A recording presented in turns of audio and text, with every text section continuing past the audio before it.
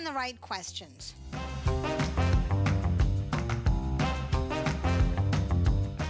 Welcome to another episode of Hell Hath No Fury, a how-to series to empower you to help create the big blue wave this November.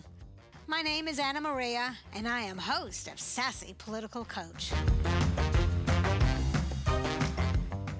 All right, folks, we have an awful lot of work to do, and we have zero time to waste asking the wrong questions and taking our attention away from the task at hand so that we can absolutely get rid of the hell that the Republicans are imposing on our lives. And, of course, what they're promising to impose on our lives. But I gotta tell you, some folks, I'm seeing these questions all over social media. Folks are just asking the wrong damn questions. They basically fall into three buckets. I'm gonna take them one at a time. First, don't Republicans understand? Hell yeah, they understand. They live to dominate and control you and me. They're sadists, reveling in the pleasure of our misery. So, you got that question answered. Next. And it's another version of this. It's like, I don't think the Supreme Court justices understand. First of all, not all of the justices of the U.S. Supreme Court. It's just the 6 Republican-appointed members. So let's make sure that we refrain from painting all of them with the brush that belongs only to the 6 Republican-appointed ones. But again, the same answer. Hell yeah, they understand. That's the reason for their appointment, courtesy of George Bush Jr. and his daddy, as well as their Frankenstein buddy who moved into the Oval Office in January 2017, and hopefully will be moving into a prison cell sooner than he would care to. And here is the question that really summarizes the third and final bucket. Why are the Republicans doing this? The answer is real straightforward. It's because they are in positions of political power. Questions are important, but they have to be the right questions so that we focus our attention in the direction of where we desire to go.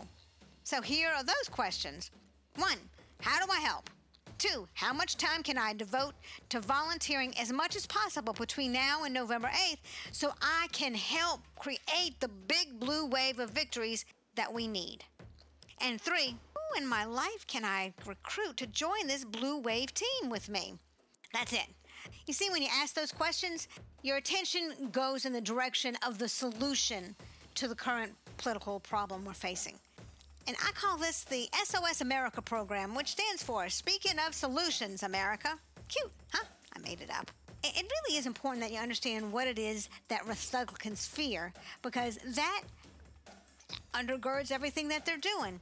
First of all, what they fear is that you will wake up to your own political power that is literally at the tip of your tongue, the tips of your fingers, and the bottoms of your feet.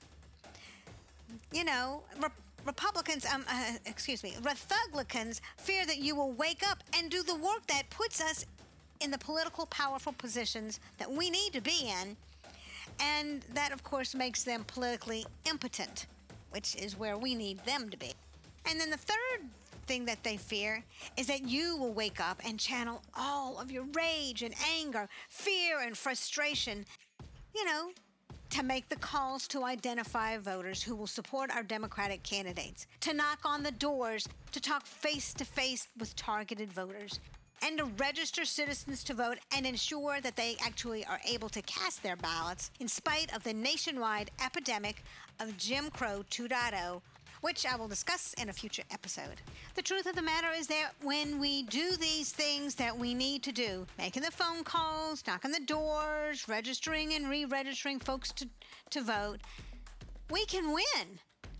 We can sweep in Democrats from sea to shining sea, from local to state to the U.S. House of Representatives, and at least 2 additional pro-choice Democratic U.S. senators. Then when these senators take office on January 3rd, we can finally guarantee reproductive freedom, protect the right to privacy, marital equality, and voter rights. We can pass the George Floyd Justice and Policing Act. We can expand the number of U.S. Supreme Court justices to the lucky number 13. And the crowd roars.